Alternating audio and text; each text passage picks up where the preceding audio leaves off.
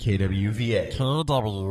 KWVA. The number 2 seeded Oregon Ducks played host today against Southeastern Louisiana in the opening round of the 2023-24 NCAA volleyball tournament. The Ducks went into their first round match as very heavy favorites, but they still were able to take care of business, winning in 3 straight sets. Here's what Coach Matt Ulmer had to say about the Ducks' win today.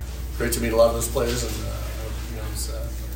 I thought they fought really hard, and gave us a lot of fits in the first set, and I thought we kind of figured some things out, but they're a really good team, really good program, and I'm really proud of our group for coming through on the first day. The Ducks started off the first set pretty slow, but once they found their rhythm, they were able to dominate the next 2 sets. Here's what Mimi Collier had to say about that. I think something we talked about a lot was our blocking. We're a really good defensive team, and when our block trusts that and trusts the people behind us, we're blocking a lot more balls, we're digging a lot more balls, and it helps everyone play their game a little bit better.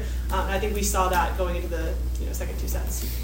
With their win tonight, Oregon advanced into the second round of the NCAA tournament.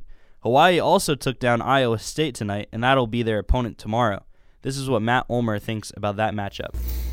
We played Hawaii opening weekend, and that feels like a long time ago. It was warmer there, so we are familiar with them, and they do a lot of things really well.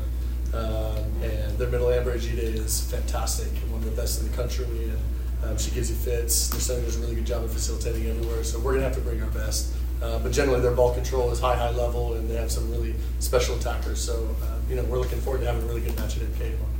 Oregon will host Hawaii tomorrow in the second round. The game will be broadcast live on ESPN Plus, and you can listen live on KWVA 88.1. I've been Wilder Lewis, and sayonara.